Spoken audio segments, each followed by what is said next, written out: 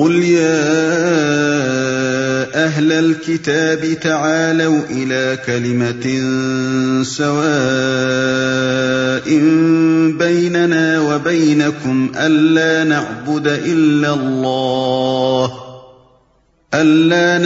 إلا الله ولا نشرك به شيئا ولا يتخذ بعضنا بعضا أربابا من دون الله فَإِن تَوَلَّوْا فَقُولُوا اشْهَدُوا بِأَنَّا مُسْلِمُونَ۔ کہو اے اہل کتاب، آؤ ایک ایسی بات کی طرف جو ہمارے اور تمہارے درمیان یکساں ہے، یہ کہ ہم اللہ کے سوا کسی کی بندگی نہ کریں، اس کے ساتھ کسی کو شریک نہ ٹھہرائیں، اور ہم میں سے کوئی اللہ کے سوا کسی کو اپنا رب نہ بنا لے۔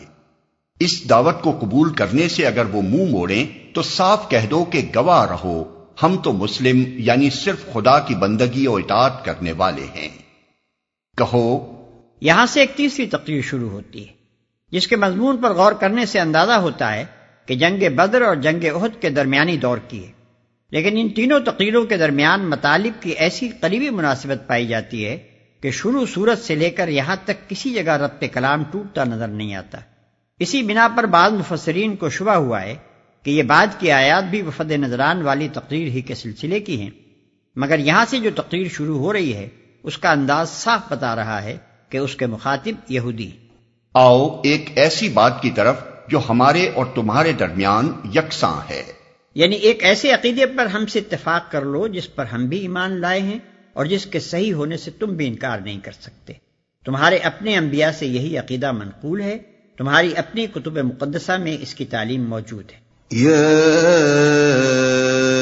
أهل الكتاب لم تحاجون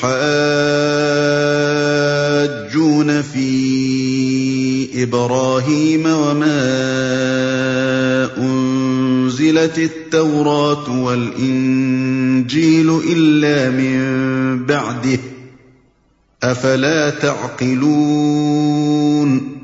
اے اہل کتاب، تم ابراہیم کے بارے میں ہم سے کیوں جھگڑا کرتے ہو؟ تورات اور انجیل تو ابراہیم کے بعد ہی نازل ہوئی ہیں، پھر کیا تم اتنی بات بھی نہیں سمجھتے؟ یعنی تمہاری یہ یہودیت اور یہ نصرانیت بہرحال تورات اور انجیل کے نزول کے بعد پیدا ہوئی ہیں، اور ابراہیم علیہ السلام ان دونوں کے نزول سے بہت پہلے گزر چکے تھے۔ اب ایک معمولی عقل کا آدمی بھی یہ بات بآسانی سمجھ سکتا ہے کہ ابراہیم علیہ السلام جس مذہب پر تھے وہ بہرحال یہودیت یا نصرانیت تو نہ تھا۔ پھر اگر حضرت ابراہیم علیہ السلام راہ راست پر تھے اور نجات یافتہ تھے تو لامحالہ اس سے لازم آتا ہے کہ آدمی کا راہ راست پر ہونا اور نجات پانا یہودیت و نصرانیت کی پیروی پر موقوف نہیں ہے۔ ہا انتم هؤلاء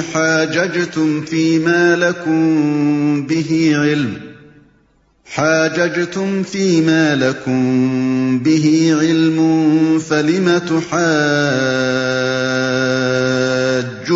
فيما ليس لكم به علم والله يعلم وأنتم لا تعلمون۔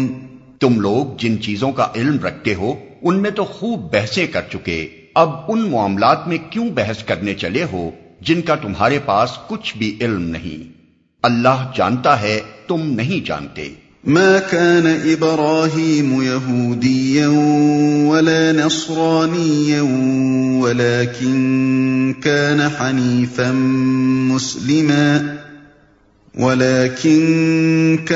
حنيفا مسلما وما كان من المشركين۔ ابراہیم نہ یہودی تھا نہ عیسائی، بلکہ وہ تو ایک مسلم یکسو تھا اور وہ ہرگز مشرکوں میں سے نہ تھا۔ ابراہیم نہ یہودی تھا نہ عیسائی، بلکہ وہ تو ایک مسلم یکسو تھا۔ اصل میں لفظ حنیف استعمال ہوا ہے جس سے مراد ایسا شخص ہے جو ہر طرف سے رخ پھیر کر ایک خاص راستے پر چلے۔ اسی مفہوم کو ہم نے مسلم یکسو سے ادا کیا ہے۔ ان اولى الناس بابراهيم للذين اتبعوه وهذا النبي والذين آمنوا والله ولي المؤمنين۔ ابراہیم سے نسبت رکھنے کا سب سے زیادہ حق اگر کسی کو پہنچتا ہے تو ان لوگوں کو پہنچتا ہے جنہوں نے اس کی پیروی کی، اور اب یہ نبی اور اس کے ماننے والے اس نسبت کے زیادہ حقدار ہیں۔ اللہ صرف انہی کا حامی و مددگار ہے جو ایمان رکھتے ہوں۔ وَدَّت طَّائِفَةٌ مِّنْ أَهْلِ الْكِتَابِ لَوْ يُضِلُّونَكُمْ وَمَا يُضِلُّونَ إِلَّا أَنفُسَهُمْ وَمَا يَشْعُرُونَ۔ اے ایمان لانے والو، اہل کتاب میں سے ایک گروہ چاہتا ہے کہ کسی طرح تمہیں راہ راست سے ہٹا دے، حالانکہ در حقیقت وہ اپنے سوا کسی کو گمراہی میں نہیں ڈال رہے ہیں، مگر انہیں اس کا شعور نہیں ہے۔ یا اہل الکتاب لم تکفرون بآیات اللہ وانتم تشہدون۔ اے اہل کتاب، کیوں اللہ کی آیات کا انکار کرتے ہو حالانکہ تم خود ان کا مشاہدہ کر رہے ہو؟ دوسرا ترجمہ اس فقرے کا یہ بھی ہو سکتا ہے کہ تم خود گواہی دیتے ہو۔ دونوں صورتوں میں نفس بانی پر کوئی اثر نہیں پڑتا۔ دراصل نبی صلی اللہ علیہ وسلم کی پاکیزہ زندگی اور صحابہ کرام رضوان اللہ تعالی علیہم اجمعین کی زندگیوں پر آپ کی تعلیم و تربیت کے حیرت انگیز اثرات اور وہ بلند پایا مضامین جو قرآن میں ارشاد ہو رہے تھے، یہ ساری چیزیں اللہ تعالیٰ کی ایسی روشن آیات تھی کہ جو شخص انبیاء کے احوال اور کتب آسمانی کے طرز سے واقف ہو، اس کے لیے ان آیات کو دیکھ کر حضرت صلی اللہ علیہ وسلم کی نبوت میں شک کرنا بہت ہی مشکل تھا۔ چنانچہ یہ واقعہ ہے کہ بہت سے اہل کتاب خصوصاً ان کے اہل علم یہ جان چکے تھے کہ حضور صلی اللہ علیہ وسلم وہی نبی ہیں جن کی آمد کا وعدہ انبیاء سابقین نے کیا تھا، حتیٰ کہ کبھی کبھی حق کی زبردست طاقت سے مجبور ہو کر ان کی زبانیں آپ کی صداقت اور آپ کی پیش کردہ تعلیم کے برحق ہونے کا اعتراف تک کر گزرتی تھیں۔ اسی وجہ سے قرآن بار بار ان کو الزام دیتا ہے کہ اللہ کی جن آیات کو تم اپنی آنکھوں سے دیکھ رہے ہو، جن کی حقانیت پر تم خود گواہی دیتے ہو، ان کو تم قصداً اپنے نفس کی شرارت سے جھٹلا رہے ہو۔ یا اہل الکتاب لم تلبسون الحق بالباطل وتکتمون الحق وانتم تعلمون۔